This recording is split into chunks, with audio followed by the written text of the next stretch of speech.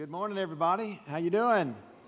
Wasn't it great to see the kids up here singing? I was downstairs in the traditional service giving some announcements and then watched them on the monitor, and so it was just great to see the life and the love, and they're growing in their faith and learning about the things of the Christian faith at a young age, and that foundation that's being laid is so important.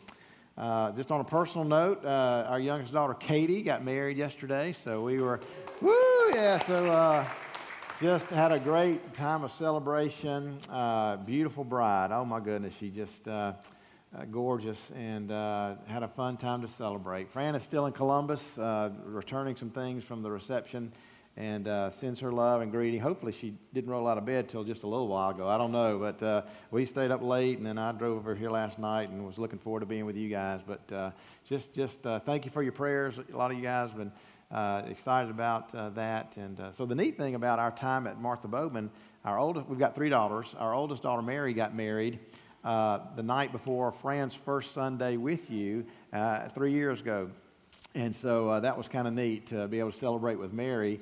And then our middle daughter, Elizabeth, got married about 2 years ago, and we were able to celebrate that. And now Katie Bug, our youngest, is married. And so our Martha Bowman years will always be remembered for a lot of things, but that was a season when our girls were getting married and grandbabies were being born. So little Claire was dancing at the reception. The band was just fantastic, and she was dancing up a storm. And Mary's expecting our second granddaughter in December. So some of you guys were asking about that, so thanks for that. But, we had a good time, and Katie's married a wonderful young man, great Christian family she's married into.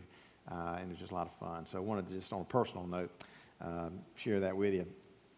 So we are finishing up our sermon series, Getting There. And so our destination is determined by the direction that we set. And so we have thought about and talked about making sure as a Christ follower that we're using the teachings of Jesus, the principles from Scripture, to help us set the direction for our life, because the outcome of our life, we want it to be one that honors God, glorifies God, but is in the direction that God would have us go.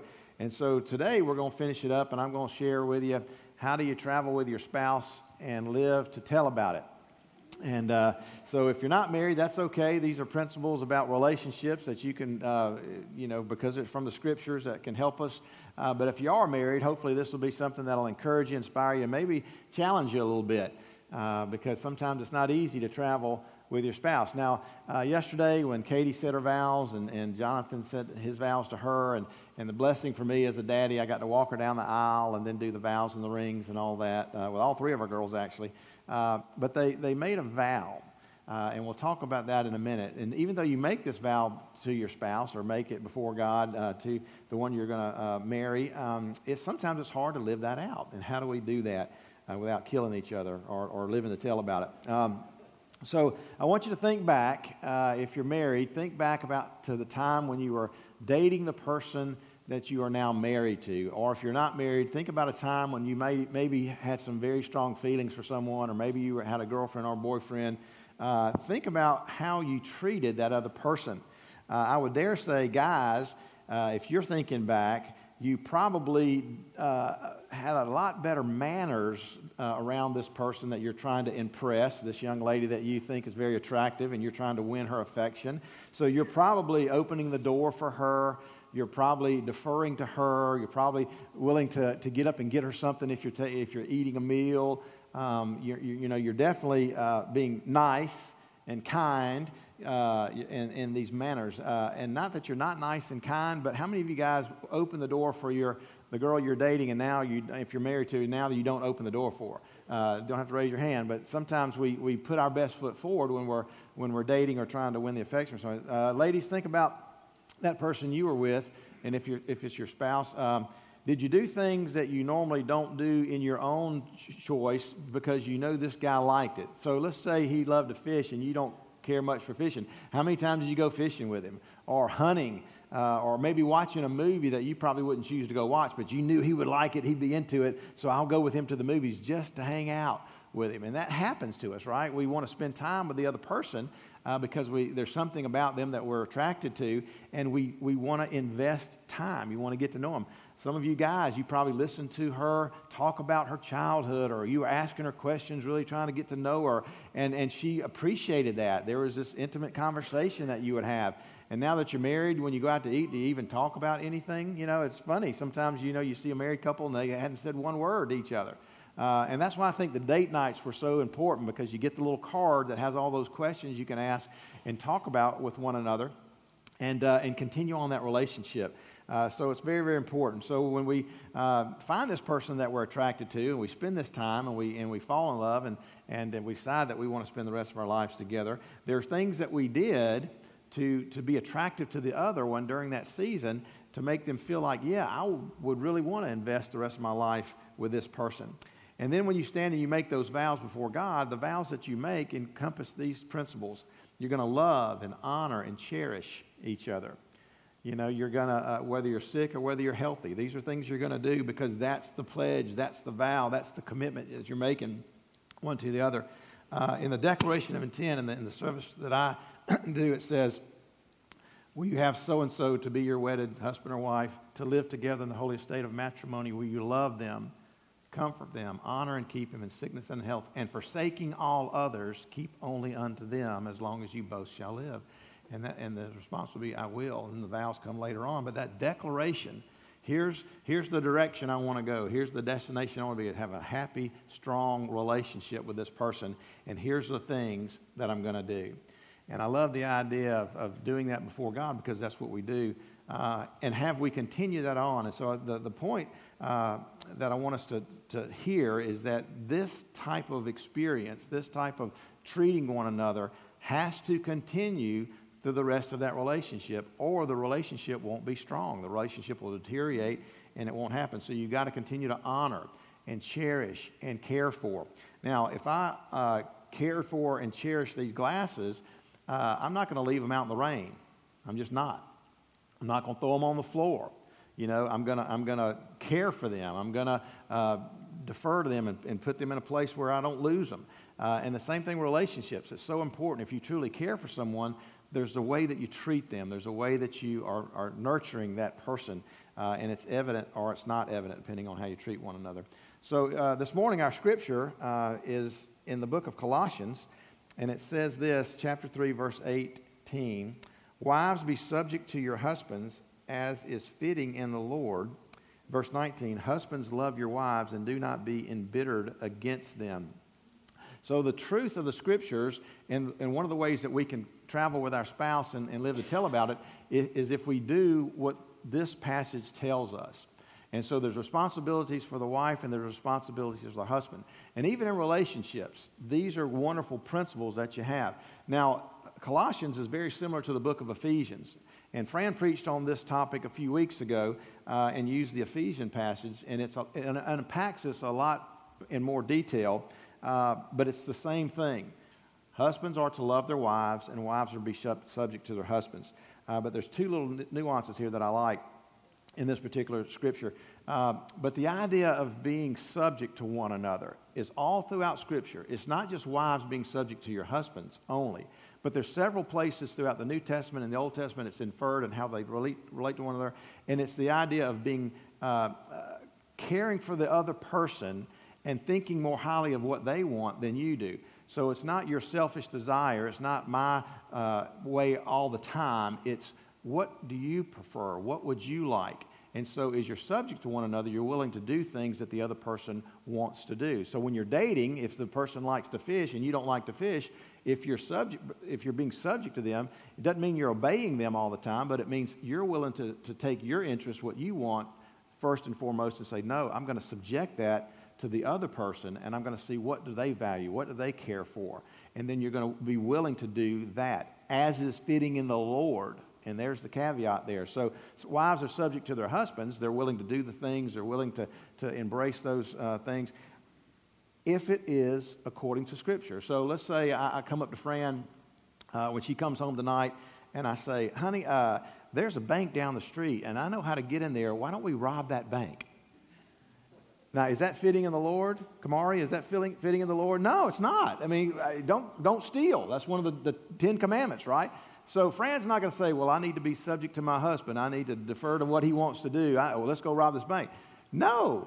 So that's the caveat. So just because God wants you to be subjected to one another and defer to their interest and their desires and what they'd like, it has to be in the parameters of what is right in God's eyes. So if you're asking someone to do something and it's a sin, or you're asking someone to do something that's going to violate God's principles, as a wife, you have the opportunity to say, honey, no, we need to rethink this, or are you saved? No, I think I was asking that question. But that's the idea. So we want to be subject to one another, be willing to defer to the other person's interests and desires. And in Ephesians, the reason it says husbands or be subject to one another, that's the context. And then it says wives to your husbands, and then husbands love your wives. But in Ephesians where it says be subject to your husbands, it says because your husband is the head of the household, or the head of the family, or the head as Christ is the head of the church. In the Ephesians passage, it really unpacks a lot about Jesus and the church. He's the bridegroom, the church is the bride. And in this passage where it says one of the reasons that the wives should be subject to their husbands or defer to their husbands is because the responsibility that's been given to the husband by God, and that is to be the head of the family. Now, here's the problem we find in the Western world. We have a misconception of this word head. We think, because of our understanding many times, that if the husband is the head of the family or the head of the wife, he's the dictator. He's the boss. He's the ruler. Whatever he says goes. And that's not the scriptural model. But the idea that we have when it says Jesus is the head of the church, Jesus is the head of the church, and Jesus is more than a husband is to the wife, because Paul says, through the inspiration of the Holy Spirit, as Jesus is the head of the church, the Savior of the body. So Jesus is more to the church than the husband is to the wife, but this idea of headship is very similar, and that's one of the reasons that God wants the wives to be subject to the husband, because the husband is the head of the wife. And that really the understanding of the word head there means is that he is the one to whom should provide leadership. He is the one that leads. Now, I've done this before. Who can I get to help me? Since I called on Kamari, I'm going to get you to do it again. Come on up here. So, and I need one more. Terry Reynolds, come on up here. So the idea of being the head, just in my understanding of this, is just that we are to follow the head. And so in the family, God has ordained the husband to be the head of the family. And it doesn't mean the wife can't lead, but it's the family. So this is Kamari. Y'all met Kamari. Y'all know Kamari. This is Terry Reynolds. All right, so if Kamari is the running back in a football situation, you're going to be the running back. Terry, you're the defensive guy, and I'm the offensive blocker for Kamari.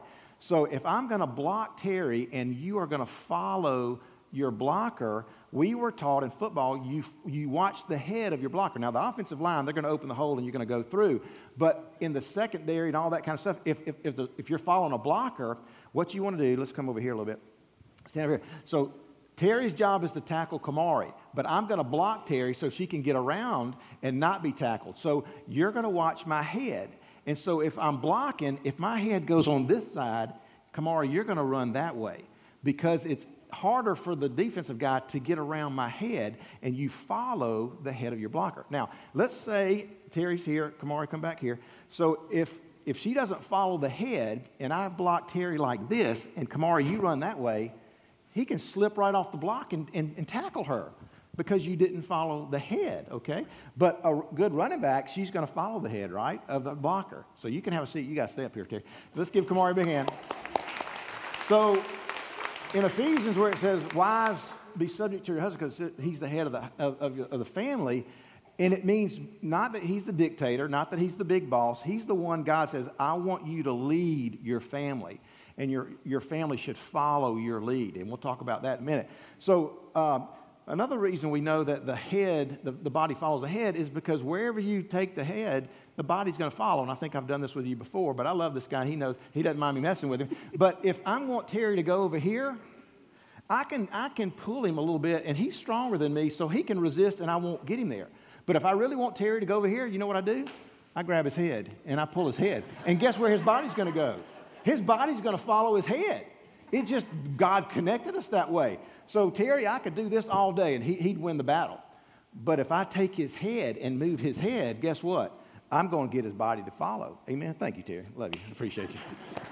So this idea of wives be subject to your husband, because the husband's been given the wonderful responsibility to lead the family.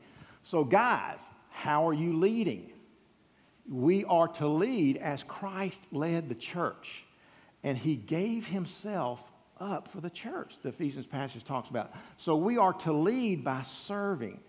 So wives are being subject to other, they're deferring to that, but the husband's loving and leading by being willing to serve the family, laying down their life for their family. Also, another way we serve and lead is not by just serving, being an example of caring for one another, but we ought to be seeking the Lord. And we ought to be living a Christian life and being a model for our family. If your wife looks at you, husbands, and you're not leading in a spiritual sense, then God is telling you this morning, start leading in a spiritual sense. Spend time with me. Pray. Read your Bible. Make good choices. Do those things that Christ has called us to do, because your family needs you to lead. Now, if you're not married and if you don't have any kind of relationship, this is just a good principle. You ought to be the type of person that someone would look to and go, wow, I think they would be somebody I would want to follow. Or I think that's the type of person I want to spend time with, because they have a quality of life. They have Christian character. They're someone who's stable in the midst of a tragic situation. They have peace in their heart. They're not quick to anger and all those kind of things. That's the kind of person I want to be around. So if you're a husband, you're doing that because you're leading your family. If you're not in a relationship, you're doing that because that's how Christ wants you to live. Amen? So the second part here, when it says, husbands, love your wives, that's our responsibility, to nurture and to care for and to love them as Christ loved the church, the Ephesians passage talks about. So we are to love our spouse, and we are to do the things that express love to her. Now, there's a book out there called Love Languages. Y'all ever read that? Y'all know that? So there's certain ways that people receive love, and maybe your love language is time being spent with you.